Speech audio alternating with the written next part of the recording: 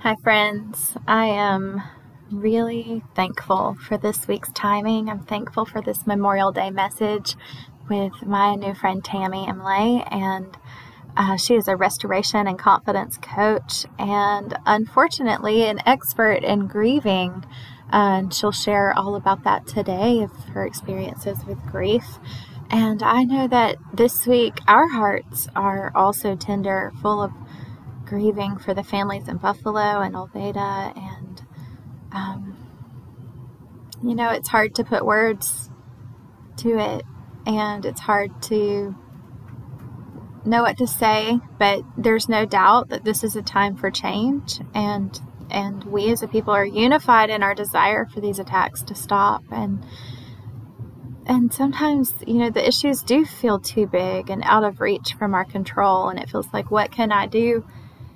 What action can I take that doesn't feel small and empty? And I've thought about it a lot, and I just feel like one thing that we can do is grieve well and give others permission to grieve, just in all of life, just making space for the hard things, making space to have weakness and needs and connection, and just being there for one another. Maybe, softening some of those heartaches a little bit for each other. In every circumstance, we have a decision to make, with God or without Him. And life is full of moving parts and seasons of highs and lows, joys and sadnesses. But we always have a choice of how we will respond. And talking to God about this and all the things in our life is the best first step, and it will open doors for moving forward. So surrendering our hearts and coming to God all honest and raw opens us up for love to flood that hurting spot. Surrendering our hearts brings peace. It brings an inner grounding that allows us to process all of the moving things that are on the surface. It's how we lean on God. It's how we trust Him and allow Him to be our comforter, allow Him to be our provider in all things. And we in this community are people who can live well. We can grieve well because we're connected to God and we're connected to each other. So I encourage you to reach out if you need someone to talk to as you process all of these things going on right now. You're definitely not alone. So in this episode, you'll hear me start crying as soon as Tami starts talking. This whole episode is free therapy, you guys. Like, it is slam-packed with godly truth, also with science, and a few baby sounds inserted. Also, I do use the word IV, and it's so Southern you won't even understand me. So if you get to that part and you're like, what did she say? That's what I said. Oh well. I can't wait. So later in the episode, you'll hear us talk about the fears that we are able to identify using the Enneagram, and then using neuro coaching to rewrite the narratives of our minds. And it's just so awesome. It's so good. So I can't wait. I'm excited to share this with you, and I look forward to hearing your thoughts on the whole thing. I'll see you in the Facebook group. Hello, my wonderful friend. Welcome to freedom. Welcome to a space of belonging. This is the Ash and Ivy Show. My name is Riley, and I'm totally geeking out to be here with you. I am challenging you to know your identity, find God's voice in your story, and give your life as a gift to the world. You have a voice and a message that only you can give.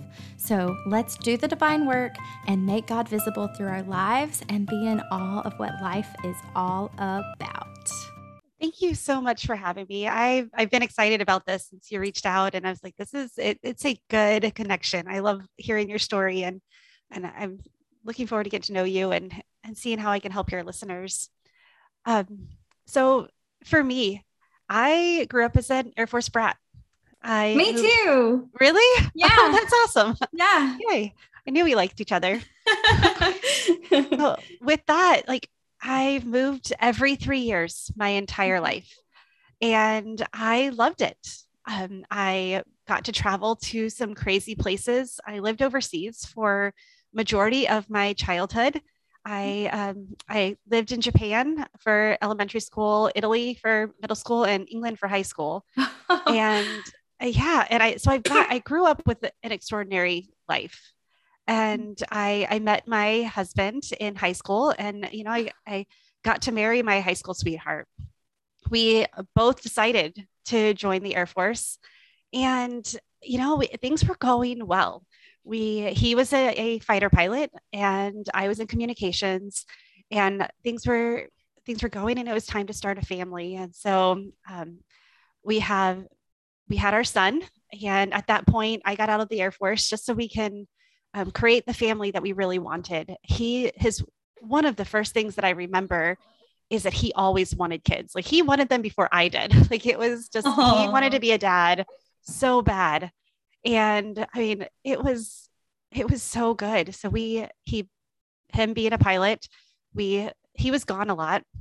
And well, we just popped out two kids, and things are great. My son was 4 at the time, and my daughter was 2, and he was going on his first deployment. Now I had deployed before, so it was nothing new. He had been away on travel, which we call TDY. He's been to a lot of exercises and different things. So it was nothing out of the ordinary. But for some reason, this one felt a little different for us. And we thought it's because of the kids. This is the first time that either of us have been gone for 6 months after we had kids. And so we prayed, and I sent him off. It was an amazing thing. One of the things that the spouses get to do when we send our fighter pilots off to war is we get to go and stand at the end of the runway, and at like midnight. So you can barely see anything except for you see the full afterburners as they fly off. And it's just that feeling of pride that's in your heart that you're just, like they're going to do good things. They're going to go and make a difference and protect our country. And they're doing what they're trained to do. And I totally know that feeling. I've sent my dad off many times, and it is your heart just, I mean, all the commercials and anytime you see soldiers, it just stirs up all of those feelings of pride mixed with hard. Yes, with like there's anticipation of, there's excitement, and then there's sorrow in there too. But then most of it, it's like when you know the person that you're sending off, and the people, because it's all your friends and everything too. It's just that pride does take over, and you feel so good about what's happening. That's right. And my kids and I, we went up to Boise, Idaho, about an hour away, and we spent the day at my best friend. She's my best friend now, but we got to know each other because of our kids. Mm-hmm. But my son's best friend's birthday party. So he was turning 4. And so we went to a play place. And when you have toddlers, like your goal is to wear them out by nap time so they sleep. Right. And so that was, that's all morning. We played them hard. And I remember driving home and just thinking, okay, I got to get these kids fed. And then it's nap time. So I can take a break. And I get them in, the garage closes, the kids run into the kitchen, and I start to do the things. And all of a sudden I got a knock on the door, and I'm nothing ordinary. We have, neighbors. And so I open the door, and there's 3 strange men standing in uniform at my door. Okay. And I even told myself at the time, I was like, oh, something really good must have happened. But clearly I knew, being in the military myself, I helped that it's not something that you expect. It was 2 weeks and 8 hours after my husband left that he was killed in action. Oh and my gosh. At that point I had a 2 and a 4-year-old, and I fell to the ground. And all I hear is, "Mommy, I'm hungry. Mommy, mommy, mommy, mommy, why are you crying? Mommy, what's wrong?" And I have these men looking at me and being like, "Do you need to call someone?" And I'm like, "Yeah, like I need to talk to my husband." Like that's who I need to talk to. At that time, luckily my friends were all in the car because we were all driving home. And so I called a friend and just to get here. And within about 30 minutes, I had people surrounding me and still trying to figure out what was going on. But I knew my life was never going to be the same. I remember falling to the ground, and I remember God put his hand on my shoulder. So this is going to be really hard, which complete understatement, by the way. It is way more than really hard. But he said, this isn't going to ruin you. I'm not going to leave you, and this will be used for good. And at the time I didn't understand. And I'm like, how could this be used for good? But I also felt that I wasn't alone in this, and I had people. And honestly, I look back at my life and how he prepared me for that moment and what I'm doing now. And I realized that how big our God is, like how amazing he is, and how he's such a good God. He did not leave me in any of that. And he did. I look back at the ways that he's prepared me, the friends that I had, the things that I knew how to do, and just the how change was a constant in my life and hard was a constant in my life. Yeah. So I knew that we would be okay. Wow. Even in that moment, like it's you unreal. Already felt the presence of God and knew he was with you. Oh man, that's powerful. I'm so sorry, Tami. I know it's been, so that was what, 10 years ago. We just passed our 10-year Heaven's Day. Mm-hmm. And it has been a ride. My kids are 14 and 12 now. And with all intents and purposes, like, we are doing well. We are doing good. We chose healing. There's two paths you can take. You can take the path with God, and you can take it without him. And in circumstances, you have to choose. And I chose with God, and I knew, and the biggest thing is I had already built a relationship with him through all of this. Like I felt his hand on me from even as a young child. I didn't do everything right. I didn't know what it meant to have a real relationship with him, but I knew he was there. And then with that I honestly, that's how we did it, is we chose God and let him heal us and guide us. And then the decisions, I knew that I could have made the easy choices and gone down a road that would not get us to where we are. But I knew that I wanted more for my kids. I wanted health, that I wanted healing, and I wanted them to grow up knowing that circumstances don't control you, that you get to decide what circumstances, how they affect you, and that they're not your whole story, but they're part of it, and you get to shape that. One of my favorite things that you wrote in your bio on your podcast. So you are a podcast host. I don't think we've said that. Yeah. It's called Her Restored Spirit. Yes. Right. It's beautiful. It's so beautiful. You said, my loss is not the center of my story. And I wanted to hear about that and just how you came to learn that. And just what did it look like choosing joy and going through grief, and how does that happen? Yeah. Well, and that is something that it's become such a theme in my life. As you know, growing up military, change, your story is I don't want to say rewritten, but you start a new chapter every time you move, every time things change, and you take pieces of it with you that you want to. And that's when you are grieving a loved one, when that moment that I got the news that I lost my husband, I felt the world from under me crumble. I felt that my foundation that I have built, and even my relationship with Christ, like even all of that, like it started to break, in that I don't know what I don't know. And grief is all encompassing. I lost my best friend. I lost my husband. I lost my kid's father. I lost my culture, being in the military my entire life.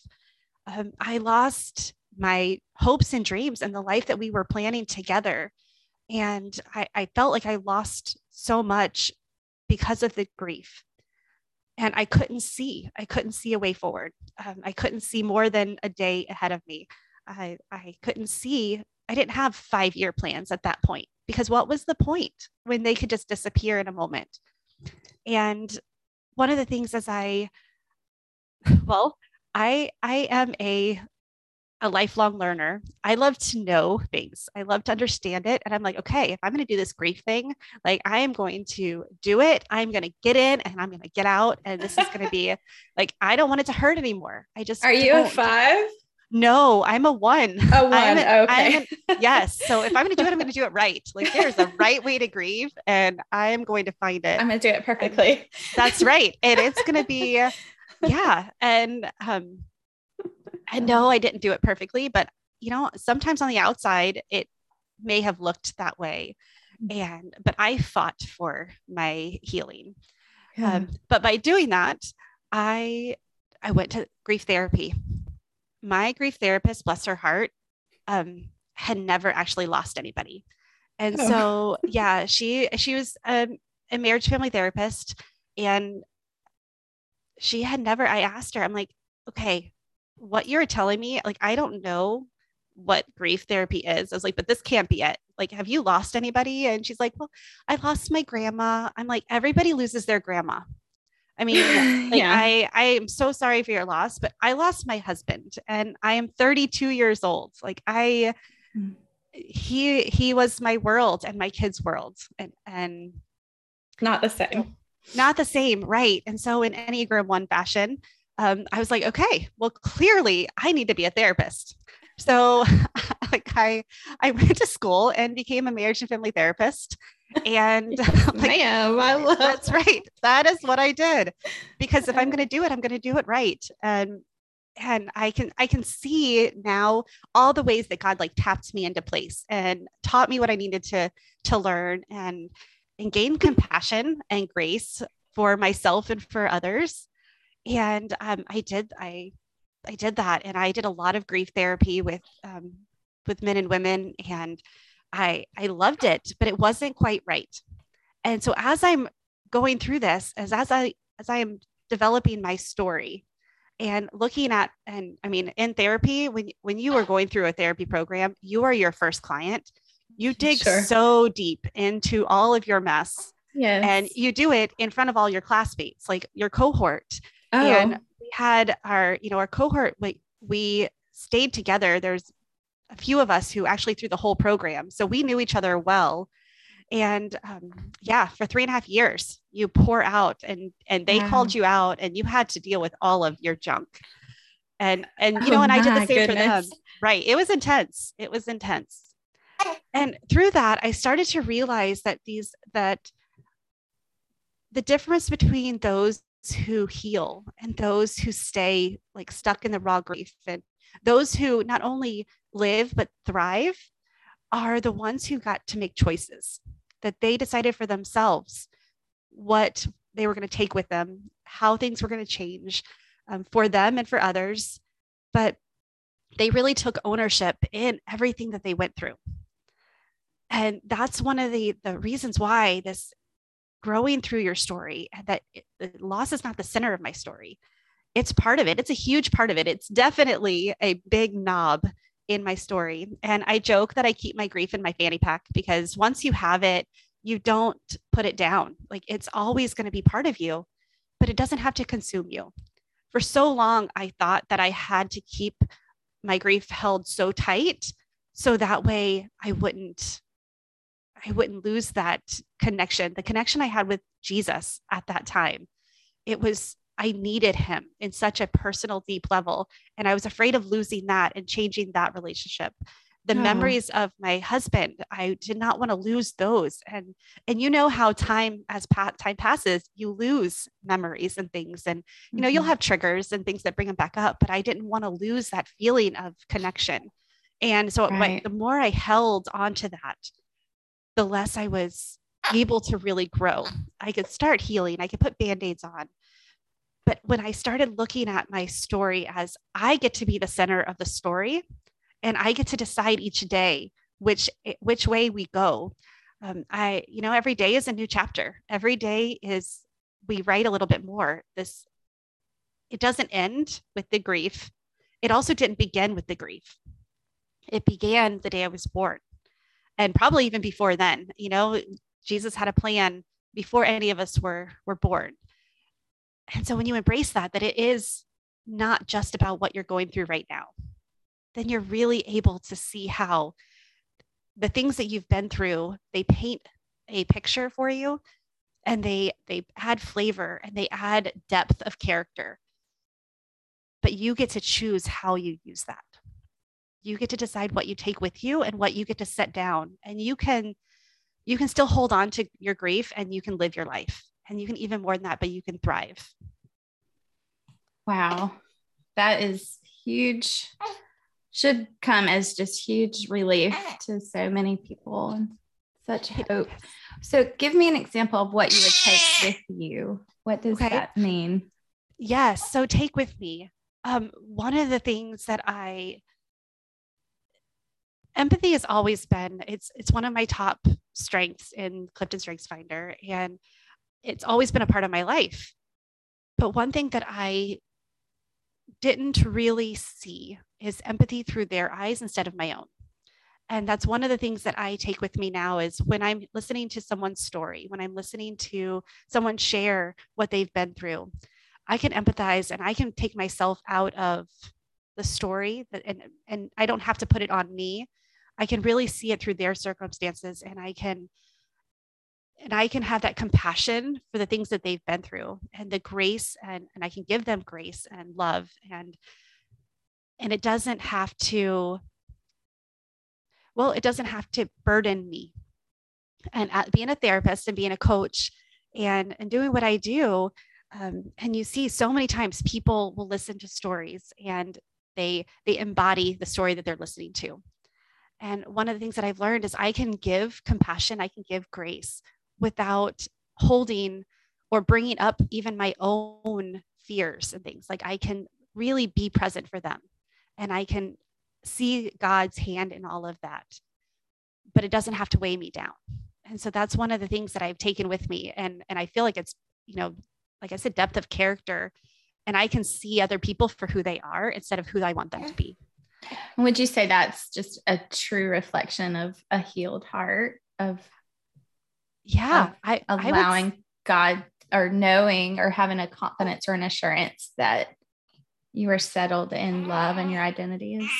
Oh, absolutely. I think that is, and that's the beautiful thing, is when you go through something really big and you choose God and you wrestle with him and let him bring insights and guide you and mold you and, refine you through all of that. He shows you parts of you that you didn't even know existed. He shows you some glimpses of what he has in store for you. And then you get to choose to embrace it and take that on, or you can choose if you're not quite ready, you can choose to hold on to that and just sit for a little while, and he's okay with either. And so, yeah, I think that is an example of, and it's not just something that I can do. It's not something that is special for me. It really is that reflection of allowing God to restore your heart and restore your spirit and just propel you forward. That's amazing. And it's so cool. And so would you say your biggest, I guess, tool maybe, or avenue through navigating that was almost, it sounds like going to school and having to face it. Yes. Like you were thrown in the fire, really. Yes. So maybe it's just that honesty and having to write it out or share it, like it created connection for you. Or I think that it's absolutely the one thing that I've learned, and this is actually part of my recent podcast episodes, is the fact to fast track your healing, you do have to face it. You cannot avoid it. And you can't, there's no shortcut. You have to dive through. That's and right. You have to pull up all of the things that it's not fun. It is not fun to do, but you don't have to do it by yourself. Like, God's there. You have support systems, you have people to reach out to. But yes, like, it is by facing what you're going through and acknowledging your feelings as an Enneagram 1, like I don't want to be angry about things because anger is bad. Well, going through my therapy program and realizing that anger is actually a natural emotion. Well, I've been avoiding it my whole life. And realizing how angry that I really have been. And even to the point where I'm like, God, I'm angry at you. And realizing that it's okay. He was actually waiting for me to tell him that. Like, That's he right. can do it. Yeah. And by telling him, he can handle it. And in fact, that's so good. It is, the key is that when you stop talking to him, that's when the healing stops. That's when and like, he can handle all of your emotions. He created the emotions. And so, yeah, that's what I did is I dove into it and I faced it, all the ugly, all the hard, all the beautiful, and really got to see how he shaped me. And then it is just amazing to see just how he wants to use you. And I really believe that he does that for everybody. I do too. I was just imagining, I was telling you before we started that I went on a trip back into my past, basically. Yes. And I had to drive through the night and had a real bad storm. And God spoke to me in that place and said, like, there is someone on the other side of this who needs to see your scars. And it just made it feel worth it to go through the dark. And that was a very scary storm for me, but it also was just such a reflection of what I was kind of embarking on in my journey, was learning to walk through the dark and recognizing that that's part of the journey and that that's where God can meet me, because God has shown me his character, that he's patient. He's not going to force me to heal. He's not going to force me to face anything. He's not going to force me to give him permission to work in my life. But when I come honestly, whether it's full of anger or hurt or disappointment, which it was all of those things, then he can say, oh, now I can meet you there because you opened that space for me and surrender. And I didn't even know that's what I was doing. No, you don't. And I think that's a reason he doesn't share that, because I think it's scary realizing that when you open up all of those doors and you're so vulnerable with yourself and with him, that we fight it. We don't, but that's what we need. It's almost like when we start doing that, he's like, okay, now we can begin. Now we can do this. That we have something to work with. It's pliable. Yeah. It's so interesting. Like, just talking out loud. I told you, every time I tell my story, I learn something new about it. And this is exactly the same thing. It's just uncovering another layer of what was happening. The action that, I thought I was going to practice telling my story. That was kind of a little tricky way I got going into movement, but the movement is what allowed God to move, right? Yes, the action allowed him to meet me in that space. And so sometimes we just have to take the only step we know to take. Yes. We're not going to know where we're going or the whole picture, but no, and that's the part, because I wanted to know where I was going to end up. Yes, I wanted to see the finish line, because I wanted the pain to go away. I wanted the life to happen. But even with that, just as much as I wanted the pain to go away, I also learned to appreciate the pain because I felt alive. And so many people do. And another way that you can take it with you is realizing that the movie Inside Out, I'm sure you've seen it, and joy and sadness are best friends. You can't have one without the other.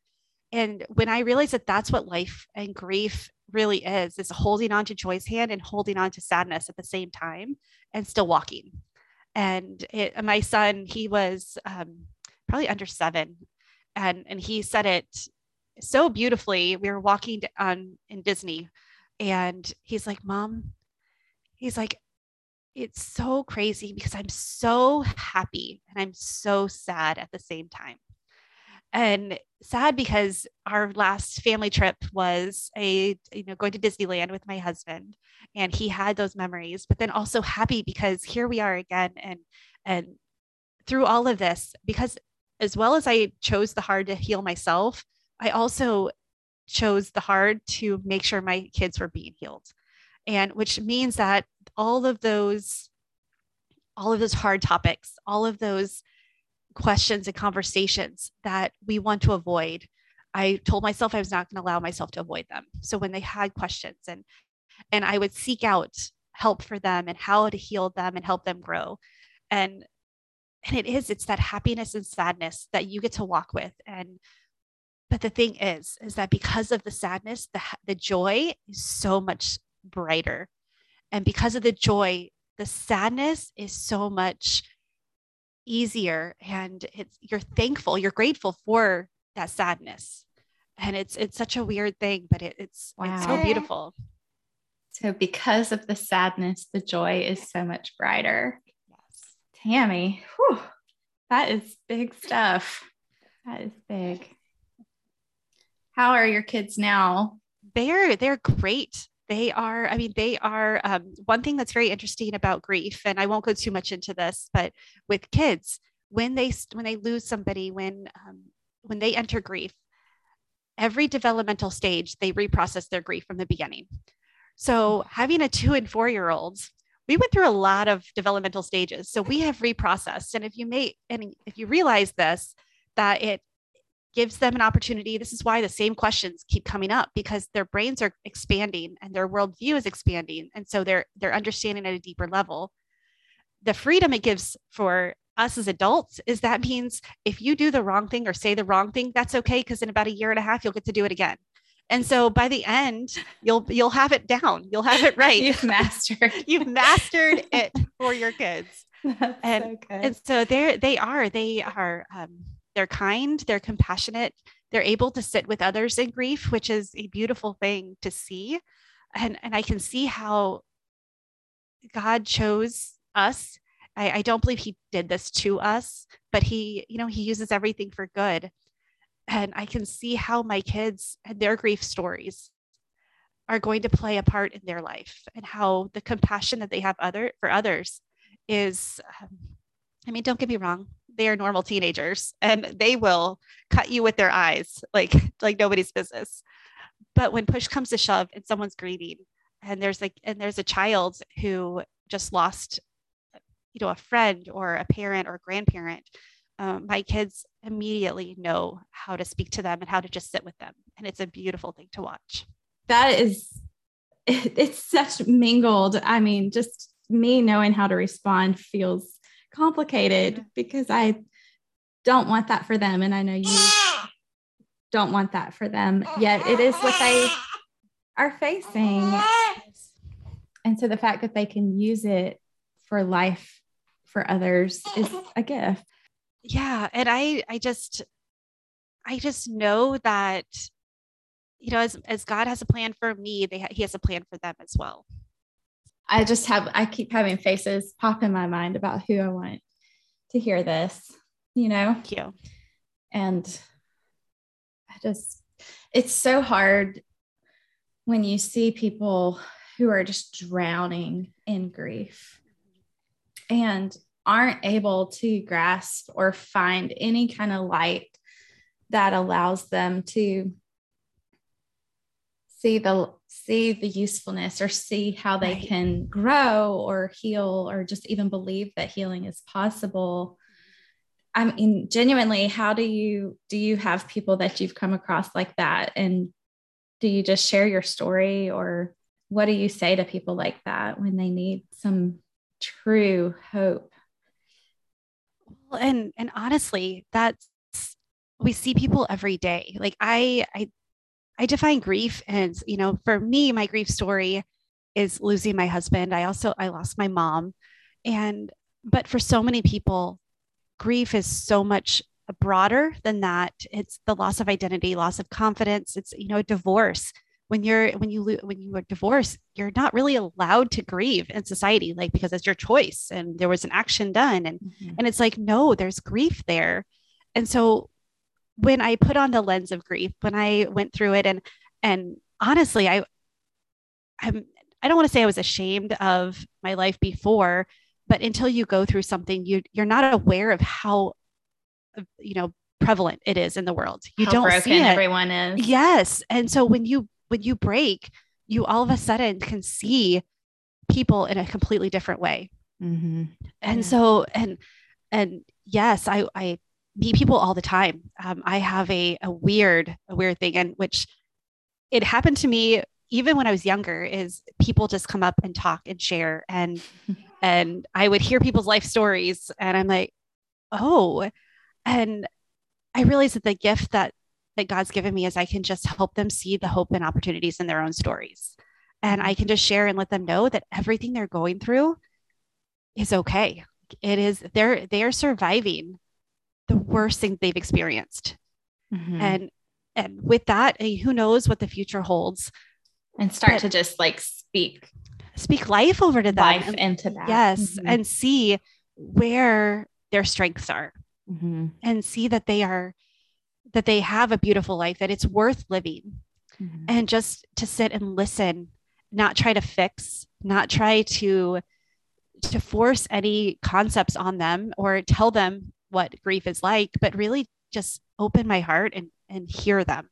Mm-hmm. And I've realized that a lot of times when people have that ability and have that permission to speak what's truly on their heart, then the healing begins at that point, because they could hear their words. So it's all about just making space for that. It is. Make space and get comfortable with the uncomfortable, because life is very uncomfortable. It is all these emotions, all of these, grief it's still, when I hear stories, like my heart tenses up, my shoulders get tense, and it's uncomfortable. But it's okay that it's uncomfortable. We can sit in that, and we can share that experience. And by walking into someone else's uncomfortable, you're giving them the freedom to set some of it down, to take off some of their burden, and just carry the weight together. I was about to say, you're carrying their cross with them, and that's sacrificial love, right? That's what Jesus does for us. Yes. And him in us allows us to be that with others. And it is heavy, but if you give it to him and like you said at the beginning, recognize that he's right there with you, cradling all of those hurts, that's what allows you to actually absolutely heal. Oh man, that's good. So what further steps did you take as you went through this process? Well, in true Enneagram fashion, like, again, I like to make sure that I know what I'm doing. I like to make sure that I get it. And one of the things that God he kind of shifted me out of therapy, and which I was like, what, like, that doesn't make any sense at all. But one of the things he showed me is the fact that people are not living. They're allowing their grief and their story and their circumstances, their trials to halt their living, to paralyze them. And they just stay there. And with therapy, you work on what's happened. Well, a friend of mine introduced me into coaching, and coaching is taking where you are and then helping you get to where you really want to be. Oh yeah. That's so good. It is. It's just that forward movement. And one of the things that really propelled my healing is learning the Enneagram.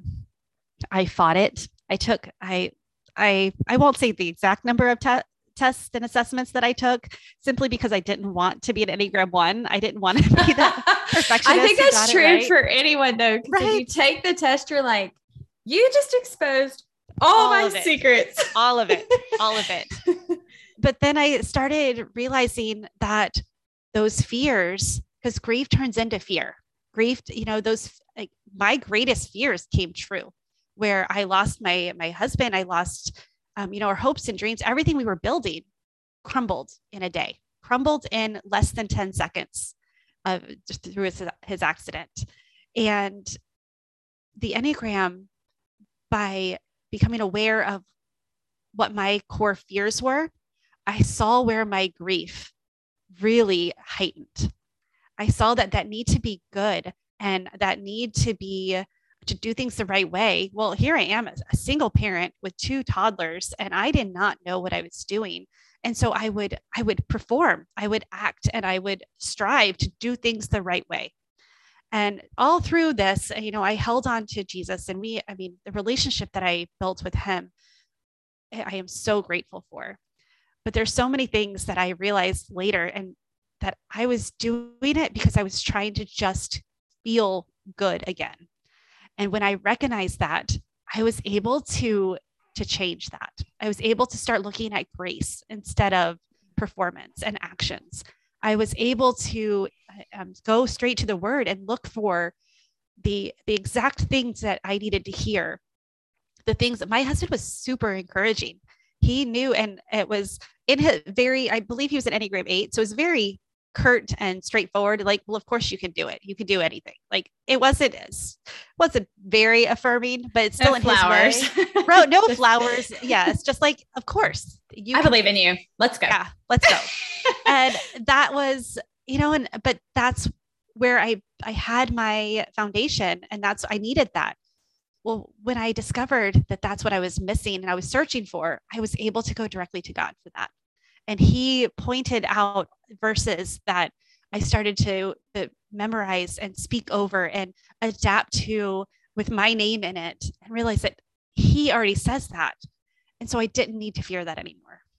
So with that, the more I dove into understanding the Enneagram for myself, the more I realized, and God pointed out that there was so much there with the Enneagram and grief.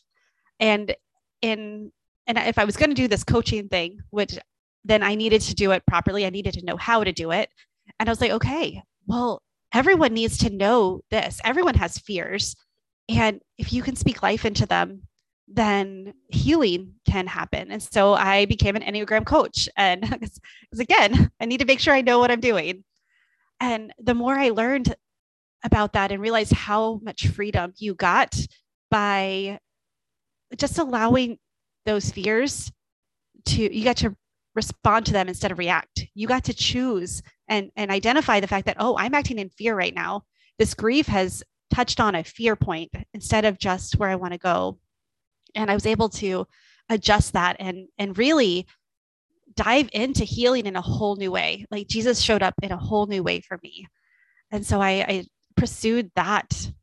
And then the next step is, because now that I know the fears, how do I get through that? How do I rewrite them? How do I not have them control me anymore? Yes. There's so much power in knowing what you're facing. Like, it's not as scary when you're able to label it and go, oh, wait, I know what this is. And I have a tool for this. I have a tool. And it's also so many people, they are afraid of like personality assessments and things because it puts you in a box.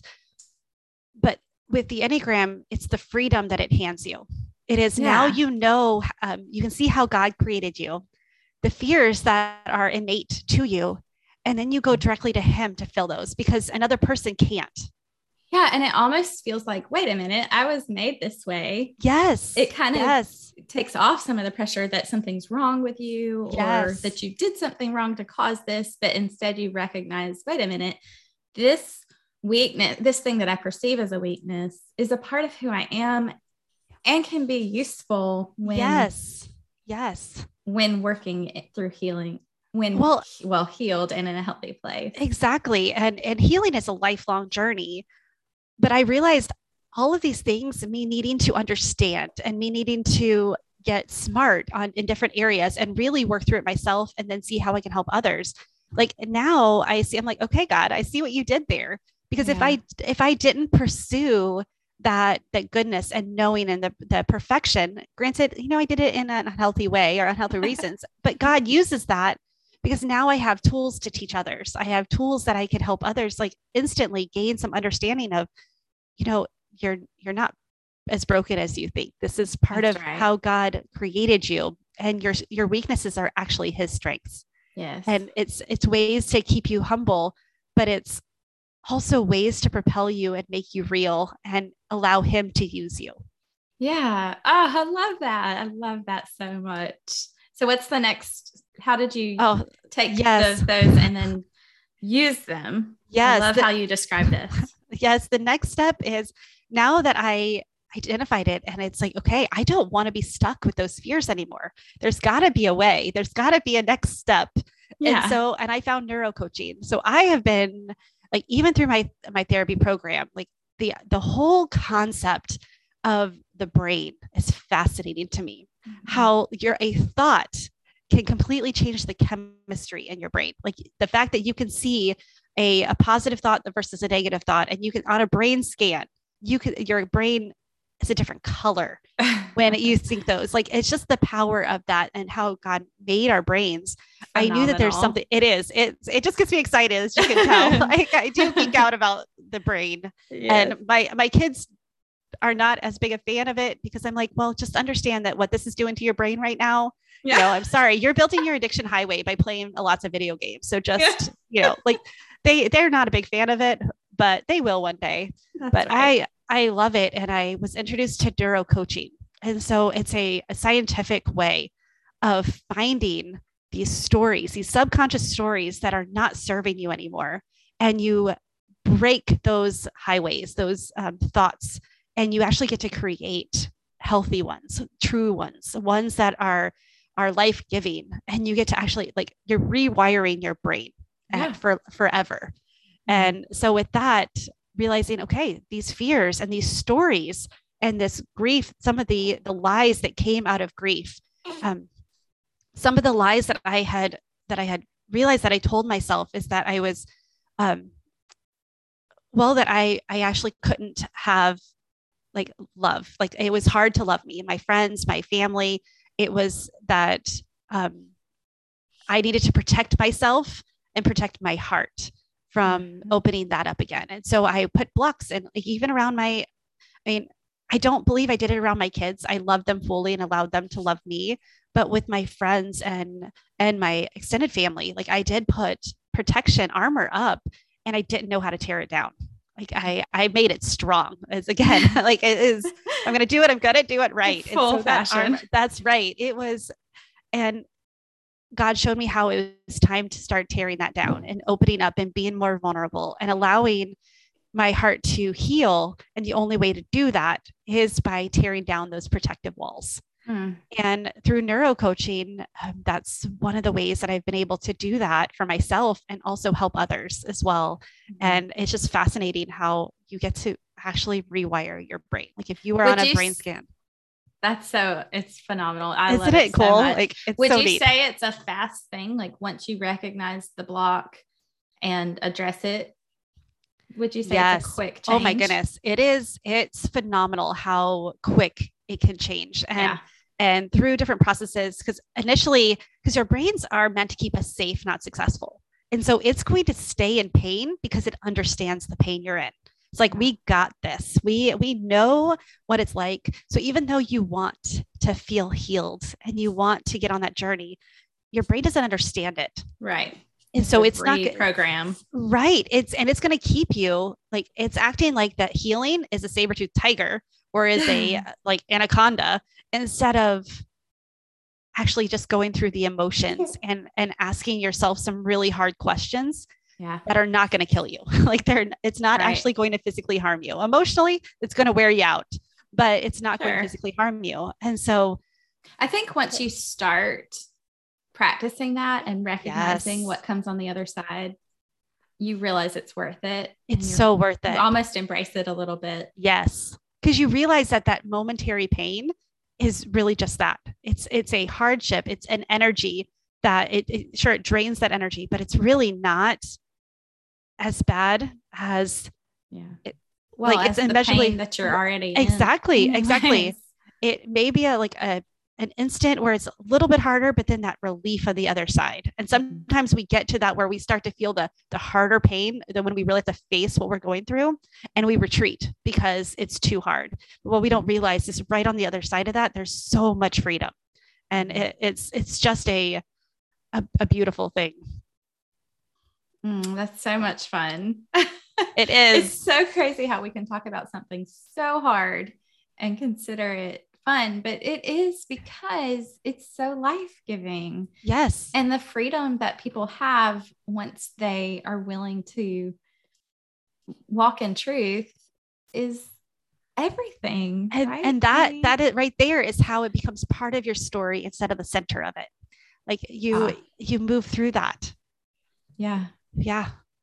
One time, I know I keep shifting back to my own story, but no, please it's just so much fun to see it all together and the parallels. And one time I was driving to another place, and I was very worried about rejection and just upset and beating myself up. And he said very clearly, almost audibly, "That's not your story. I am your story." Yeah, it's beautiful. That's so good. And that was one of those reprogramming moments that was it. That moment, meeting with him taking care of that for me and just loving me there and setting me straight. That reprogram was instantaneous. Yes, it can be that strong. Okay. Got it. I was wrong. Now I know, love is my story. Love covers all the hurts. Things. Yes, all the things. It does. So I wish we could just through IV just give every person these things and this gift that you're giving the world. And I love it all so much. Thank you. And that's the biggest thing, is that there's nothing special about me, about the healing, about, it's there for everybody. The one thing that was different is I chose to open my hand to it early through all of the pain and the hurt. And you're never too late. It's never past. You're never it doesn't matter if you've been grieving for 30 years. If God's putting it on your heart today to start that healing journey, don't avoid it anymore. It doesn't matter how long it's taking you to get here. Choose today to do something different, to heal, and allow him to restore you. Yeah. That's a good word, Tami. That's so good. That's so good. Well, what do you do now? A couple things you talked about: self-care, and I loved this confidence hacks. Yes. So what are your daily things? What are you doing to take care of yourself and bring life? Yes. One of the biggest things is recognizing small wins. And this is for all parents, all moms, all women, is sometimes we forget the daily things we do that are actually wins. There is sometimes that we get through the end of the day and we were exhausted and we're busy all day. We're like, I didn't accomplish anything. Well, one of the things through neuroscience is realizing that when you tell yourself that, you start to believe that and you start to embody that. But when your brain loves to celebrate and it loves to reward itself and be rewarded. And when you realize that, wait a minute, what did I do today? Well, I actually did all of the dishes today. That is something, yes, I did exactly what I needed to do, or I did the laundry. I drove 5 hours for school sports, those are things that's I chose to spend time with my kids instead of worrying about cleaning the house. There's, those things that you do. I sat with a friend and had coffee instead of worrying about getting something else done. There's those wins that you have, and you need to celebrate those. You need to write them down, because there's going to be really hard days that if you get in the habit of writing 3 small wins a day, then when you're going through a really hard day about there's, and you feel lack of purpose, lack of meaning, lack of gratitude, you can go back and you can read those and see, you're like, oh, I really am making a difference and doing more than I realize. And you can give yourself grace. So that's one of the best things. And one of the things that I really love doing, because it makes okay, I did what was important today. And today it was saying no to doing anything extra and just breathing with the kids, just sitting down and relaxing, it's okay, because I chose that. And I get to, yes. And I get to do that. Yeah. Yes. And I'm sure as you make that your practice, you almost can anticipate, wait, I'm going to get to write this on my list. Yeah, that's exactly what happens, is your brain's, because it knows that you're about to celebrate. So it's looking for things, and all of a sudden 3 things turn into 5, into 9, into, and you realize that some days you have these giant wins that were really small wins that were leading up to it, that if you did not recognize those small things, you would not be able to see how you have changed in this big win that you just mastered, that you just got to celebrate. So, but yes, that's how our brain works, is it loves looking for things when you program it to. Yeah. And you move in the direction of what you're looking to. So yes, that's so fun. I love that. That just creates happiness. It does. It does. Good deal. Well, Tami, thank you for sharing all of these things. Yes. Thank you. I am feeling so inspired and so encouraged, which it's just shows the grace of God that we can take something so hard and we do honor your husband and your family. Thank you for all of your sacrifices. Thank you. And the fact that you can speak of it with such grace is a testimony of the Lord in your Absolutely. life. And so thank you for being brave and facing those things and giving it all away, because it's definitely changing lives. Thank you. I appreciate that.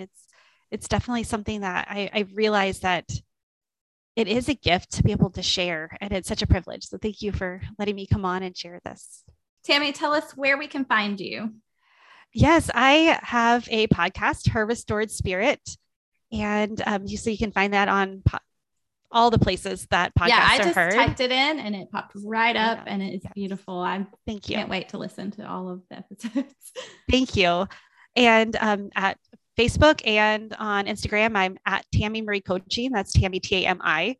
And then my website, TamiMarieCoaching.com. And if you go /guide, there's a few easy steps you can take towards full restoration and start that healing process.